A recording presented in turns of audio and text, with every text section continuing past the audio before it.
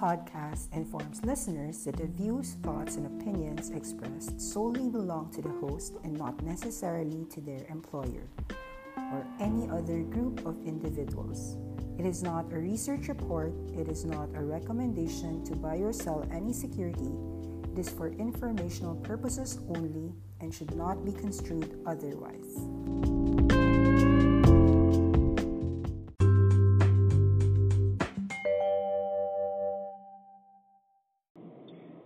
It's September 21, 2019, and this month is quickly closing. This year is going to end within the next 3 months, and it's going to be year 2020. Let's discuss what we've done for the month, how we've done for the month and the year. Okay, for September, I'd have to say that this has been the worst month because from January till September, only this month did we make recommendations that immediately, once recommended, was already a loser. Which ones were these? Slack and PagerDuty. We were wrong here. We were not wrong in the fundamentals. They were both beating earnings and estimates. However, this month, the market didn't like that beat enough. Meaning, you could beat your earnings, you could beat your estimates, but if your growth is going to slow down by next year, as is the case for Slack, they reported a possible 50% growth for next year outlook instead of 100%, and the market punished them aggressively by down 20% after earnings report. So, yes, we've made a mistake on Slack, but do I like the company fundamentally? I still do. I still think that Stuart Butterfield, as a CEO, he's been the co-founder of Flickr. Kyle Henderson is also the CTO. They have proven in the last 5 years that they have founded this company. Yes, it's such a young company. It was directly listed, meaning they didn't ask for money through the IPO. They were just listed. They have $800 million in cash. That cash came from their own VCs in the past, and they still have monthly revenue cash flows. And in a year, they're already locking about $500 million annual revenue. Slack is not expected to earn money yet, as they are still deploying a lot of expenses because they are building a work collaboration platform solution for enterprises, big and small, to make work efficient. Productivity in apps is doing so well. They've done 1,500 inside integrated. But the beauty of this company is that 450,000 other third-party integrations have not been done by Slack, but by the users themselves. The reason why I like Slack is because of those integrations. It's kind of like if you were the Apple App Store, you could probably make 50 apps, 100 apps. But what made the Apple App Store or the Google App Store wonderful was because it opened up creativity for all the developers to use it, to make an app, and put it in the store. In Slack's case, you could integrate your company for making a Stripe payment, booking an Uber ride, and so forth, even ordering a Shake Shack burger. So, the ability to integrate makes Slack the heart of a lot of work systems. And to me, Slack passes that Thanos test. The Thanos test is the snap test, wherein if you snap your fingers and that company is gone, would a lot of people be affected? Yes, there will be a lot of people affected. And although there's just around 30 million users so far, I see this as an opportunity because those 13 million users can become 50 million users someday. Was the market cap too high too soon? To me, it's all relative because a lot of high SaaS names, software as a service names from the likes of Zoom Video Communications are trading more than 30 times price to sales. Zoom is trading at about 50 times price to sales, even as high as 60 times price to sales.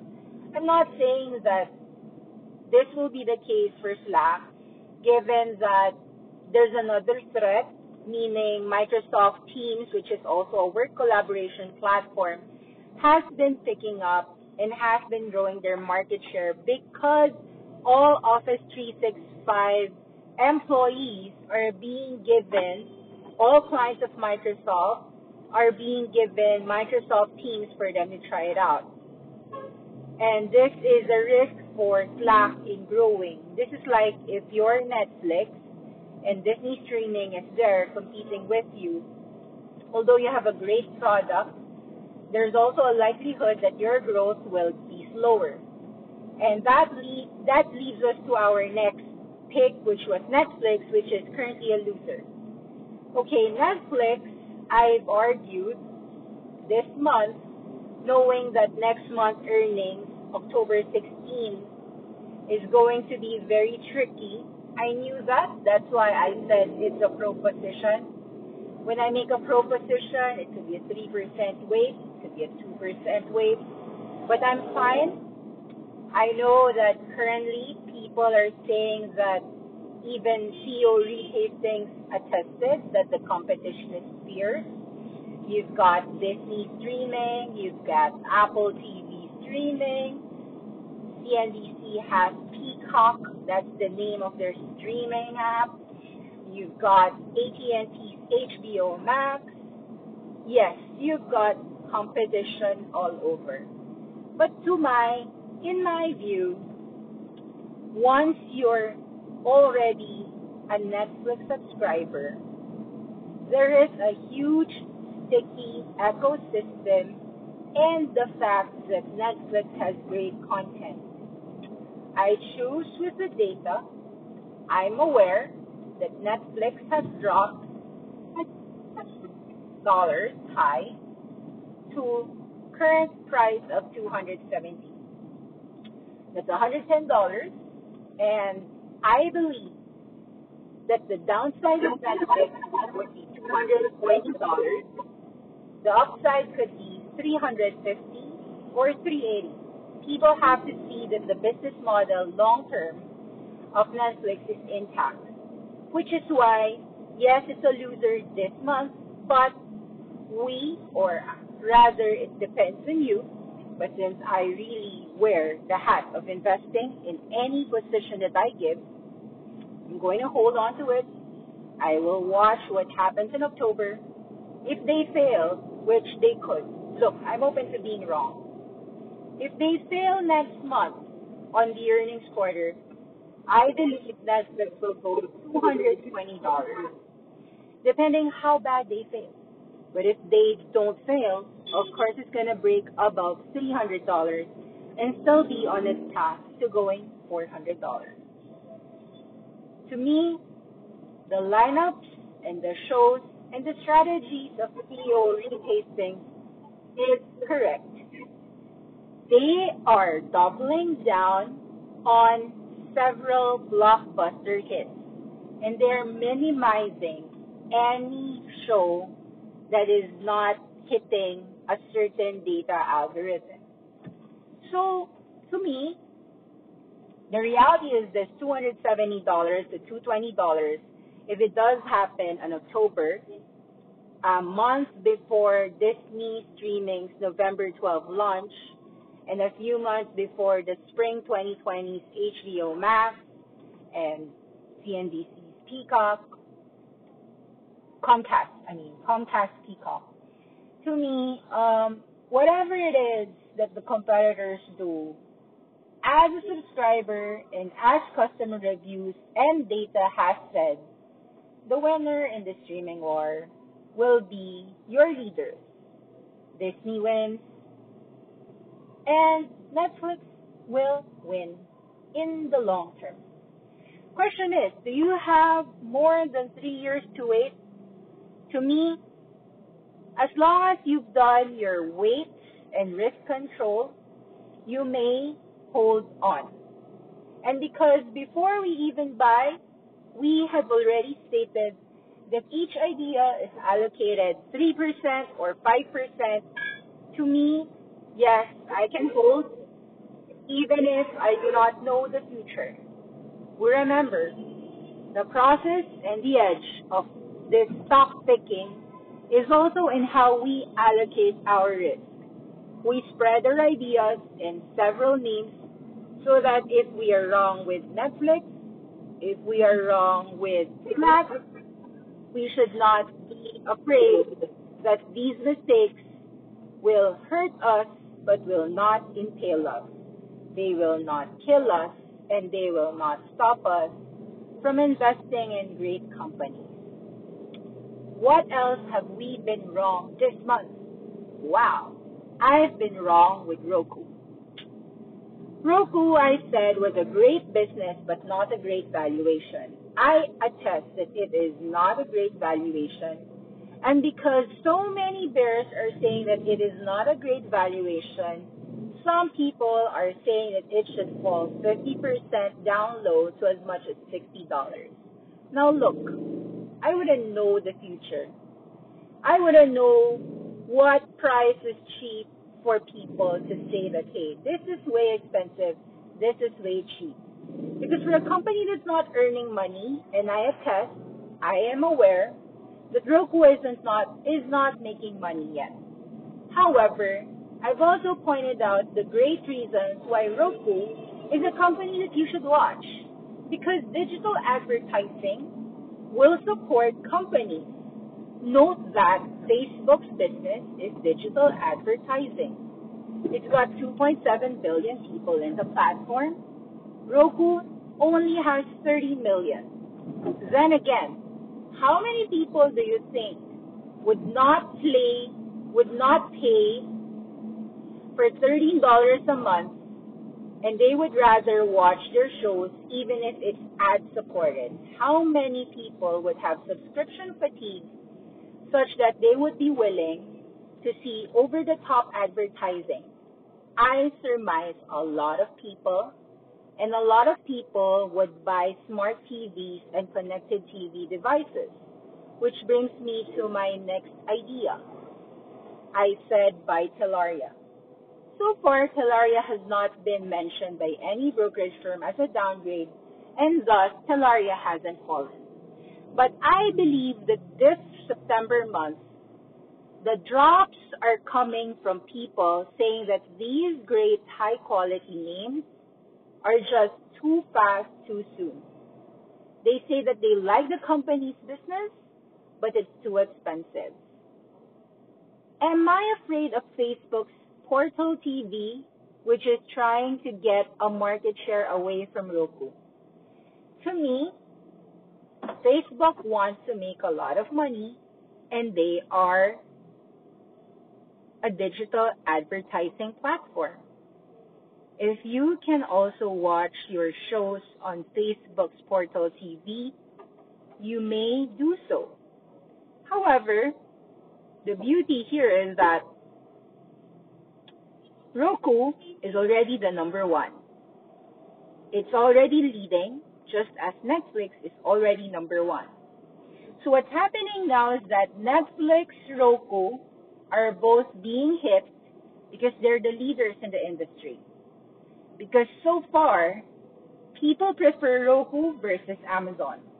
People prefer Roku versus, I surmise, versus Comcast. Nobody's going to buy that Comcast portal even if it's zero cost, because you're going to watch Comcast shows there, whereas Roku allows you to watch more than 10,000 channels. Roku has partnerships on all the TVs. You buy a TV from Sony, from Hisense, from TCL, guess what? You've got a Roku app without even thinking, because it's all there. It's already device connected.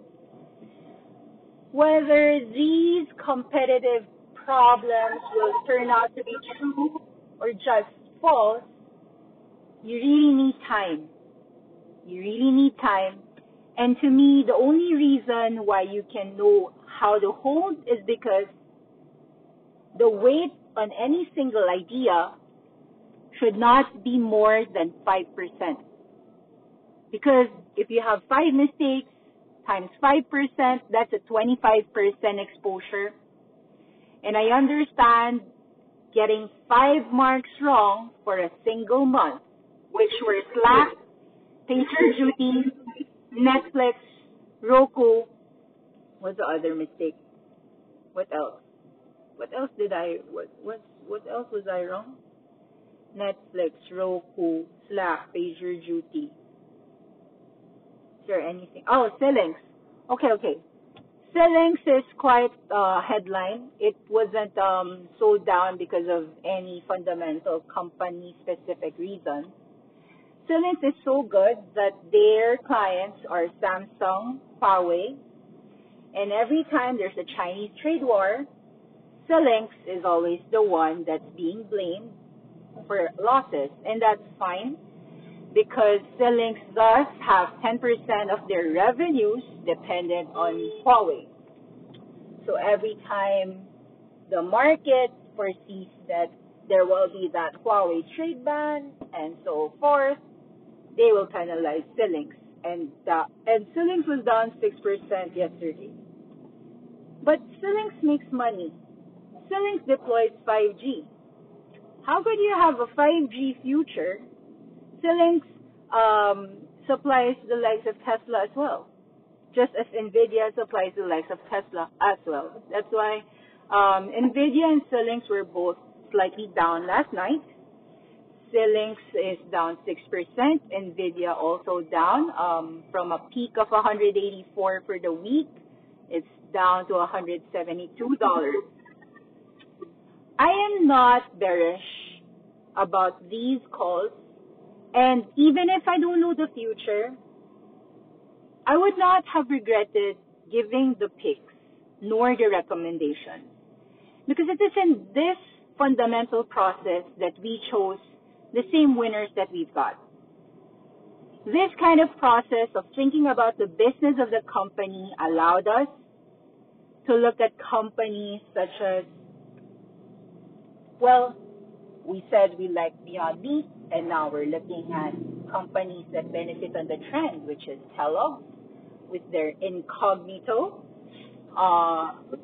We like Yum China because we also saw how strong Starbucks Shake Shack is, seeing how the growth in China is just so strong, helping us find winners like Pinduoduo and JD.com. Sometimes this line of thinking gives us winners, gives us losers, but as long as the line of thinking and the process that we make our judgment is like telling me, what if you have a system that will give you a 50% hit ratio or 75% hit ratio, but your winners will far outpace your losers anyway? Would you stick to that system even if there will be losers along the way? To me, this system has an edge, but this is not a foolproof system. So all I can do is, if I have a loser, all I do is, we can't add on to our losers. If we will add on, it will have to be adding on our winners, which is why this month we were proven right in Huya, we were proven right with Zynga, we were proven a lot of rights with our video game picks. All of our video game picks are 100% correct, which makes me only add more to your winners. We'll not have winners every single day, every single month, but when we do, what do? We keep our winners, we add our winners. Was Roku a winner? Well, yes. It's just that sometimes when you have a winner and it's winning so much, a company would get downgraded and said, you are expensive. And so you couldn't grow to this valuation anymore. To me, Maybe there's an entry point. We will have to wait for that. Maybe it's another 6 months from now. Maybe it's 12 months from now. So when there's good news again, these companies will bounce back. Winners bounce back. But while they're falling, do not even think about averaging down. I'm telling you, that's the worst mistake to do. Do not compound a mistake with another mistake. It's already a mistake. Do not add. Sure, maybe it will bounce. Shucks, I should have bought this 108 because tomorrow is already 120. It's not $90. I do not know. What if another analyst downgrades Roku? It falls another day. And what if an analyst upgrades Roku and fights the bears? It's also possible. But here's the thing. We are not trading, we are investing. Once you invest a 5% or a 2% or a 3% stake, that's it. You do not add unless it's a winner. And because currently it's a loser, you do not add. You just watch and let it be. Now, some people I know, they have a strict stop loss rule, and because Roku has been falling precipitously this week, maybe their stops got hit. Maybe even their winners, their stops got hit. Maybe even the guy who had Roku at $50 or $40 had his stop loss hit because $175 went $108 in just a month. In fact, $150 is back to $108 in just 3 days. Yeah, it was that fast. Wow. Some people will get scared with that type of drop. And I don't mind. I understand some people will get so scared about the stock market because of how quickly Roku would fall. But not all stocks are the same. Roku went 100 to 175 also in just less than a month. So that stock from 100 to 175, that was all fraud. High valuation. We also acknowledge that it is high valuation. However, if that high quality company is earning $1 billion in over-the-top advertising, specifically $1.2 billion, this company will grow that $1.2 billion to possibly $2 billion someday. And once it does, it grows to that high valuation. It has a path to profitability. It has revenue growth. And to me, we choose stocks for you. You might be better with your timing. You might be even better with your risk control. Whatever it is, well, this is a stock picking channel. So I pick stocks for you. Some stock picks I pick would be wrong. And this is a case wherein fundamentally I would not change my pick. I still agree that Roku has a good fundamental reason to own. Not to rent, to own. To own it. However, since I suck in my timing, maybe you could get it at $70. Maybe you could get it cheaper. So why don't you just wait? Maybe you can get it cheaper. What else was I wrong? Okay, Xilinx, I said $100 was the support, but it broke down this week, isn't it? Xilinx went $97. Why? Because China and US are still picking fights. And people are scared that Xilinx will not be able to sell more of their chips to China, which will impact their revenues. That's a valid argument. However, Xilinx does not rely only in China. They don't. They have so many clients. But I agree, China is big, therefore losing one significant client entails a price drop. But again, where is the secular trend of Phoenix? It's in their chips. Their chips which are programmable. It's ACAP. The ACAP chips will allow these cars to talk to each other. And that is something that the future holds. People are saying that if 5G is the future, if Internet of Things is the future, if your refrigerator, once commanded by Siri to buy those groceries or the future, they will order it through the app, then you could see Phoenix has a future. Maybe that future is a year from now.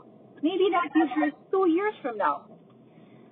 So once you invest, you should have a mindset that you know what you're doing, you know what you're buying. Every recommendation I give, of course I know what the company does.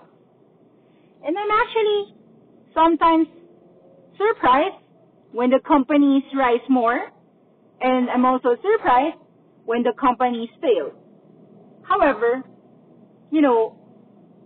because I'm open to knowing that there will be failures along the way, there will be mistakes, I would look foolish in front of you for recommending those losers today. Yes, I don't mind telling you that, yes, I've chosen some losers, right? It's fine. You'll never win in every single battle. But how will this play out? Well, you see, investing is about 3 years. You've got 12 quarters. If you've invested $1,000 for that quarter in that idea, you actually have $12,000 to invest. But will you put the next $1,000 next quarter there? No, because it's a loser. Therefore, that extra $11,000 in the future, which you will invest, will not go to that loser. It will go to the other winner. Therefore, over time, until that loser proves that he's not a loser, that's the only time we'll add over time. Your winners will grow, your losers will be lessened over time. It will be minimized, and it will be minimized. Now maybe your question is, since I'm gonna minimize it anyway, why don't I just cut it now? Why don't I just set it, set it, forget it, cut it? It depends. Yes, you may. If you bought it, then the next day it tanks, you drop it, that's cool, it's fine. But to me, as I said, I'm a bad trader. That's why I'd rather have 30 names, 35 names. That means I still have these losers. And maybe these losers will bleed to death. Maybe they'll go 40 down, 50% down. Maybe Roku drops further, or maybe not. Maybe Netflix falls further, or maybe not. But, see, this is the reason why I'm not a trader. And I already told that. I just invest, and I just put that 3% weight. So far, those 5 losers comprise, let me count it. I have, 100, 200, 40, 230, 60, and 360. I've got about 18% exposure. 18% exposure in these 5 losers. And since the average drop of these 5 losers is approximately, was it 15%? Yeah, around that. So I'd have lost around 3% from the portfolio out of these 5 losers. I can live with that. Maybe you can't. So That's a risk tolerance that I allow. Those 5 losers are my weak points, and I ensure that my winners are being tightly stopped now, because if the market doesn't want high PE names, what happens to the companies I have which are high PE? As I said, I have Elastic. And Elastic is a high PE name. Elastic is a competitor of Datadog, which went IPO recently, popped. They wanted to hit an IPO of $14, and they managed to get $27. But even during IPO debut, this even hit $40. And of course, it fell back to $33. And who knows, maybe it goes below $27 and goes down to about $14, where they initially wanted to make an IPO. But the market demand was so high that they were able to sell it higher. Because the demand for companies like Datadog is so strong, I surmise that that's the reason why people bid up Elastic and Splunk. As long as Datadog is high, then Elastic is going to be high. Then again, because of the market risks, I am thinking that maybe I can trim Elastic, because even if I have a winner, and look, NVIDIA was a winner, but NVIDIA also fell this week because of that Chinese trade war, which was unrelated at all to the business of NVIDIA if you think about it. But if semiconductors are falling as well, then NVIDIA is getting hit somehow. So you'll notice that the month of September, there are less winners because it's the entire market shifting towards value. Because what happened this month? AT&T, which is a telecom, went up more than 10% this month. We have it. That's why I still keep AT&T. The market is adding to the low PE names. Kroger is strong. CVS Health is strong. I'm keeping my winners. Sometimes my refusal to sell my losers, those 5 ones that I mentioned a while ago, is also a trait that I never sell my winners. And the thing is, in the market, if you never sell your winners, you're actually going to turn out very good in the end. Because what the winners do, they continue winning. If you never sell your winners, even if you never sell your losers, remember this: the maximum downside of your loser is 100%, while the maximum upside of your winners can go infinity. If I wait 3 to 5 years, my view is that I will be able to find 5 to 10x names. It's not a 1x move. It's more than that. Is Roku a 10x name? To me, yes. So, yeah, I know it sucks, but yes, I have Roku. I got in $130. This analyst tells the world that it's worth $60, then I lose 20% a single day, right? It went 100 days. I still have it. So Nikki is such a bad trader. Yes, I admit. I should have sold it, right? And then buy back. Sell 129, 28. Lose a little. I wouldn't really know the bottom. What if I buy 108 and tomorrow it's 90? So it's a never ending. I don't know. So, but what I do know is I like the company. So let it be. I have 3% weight and that's it. I just think of my companies as owning them.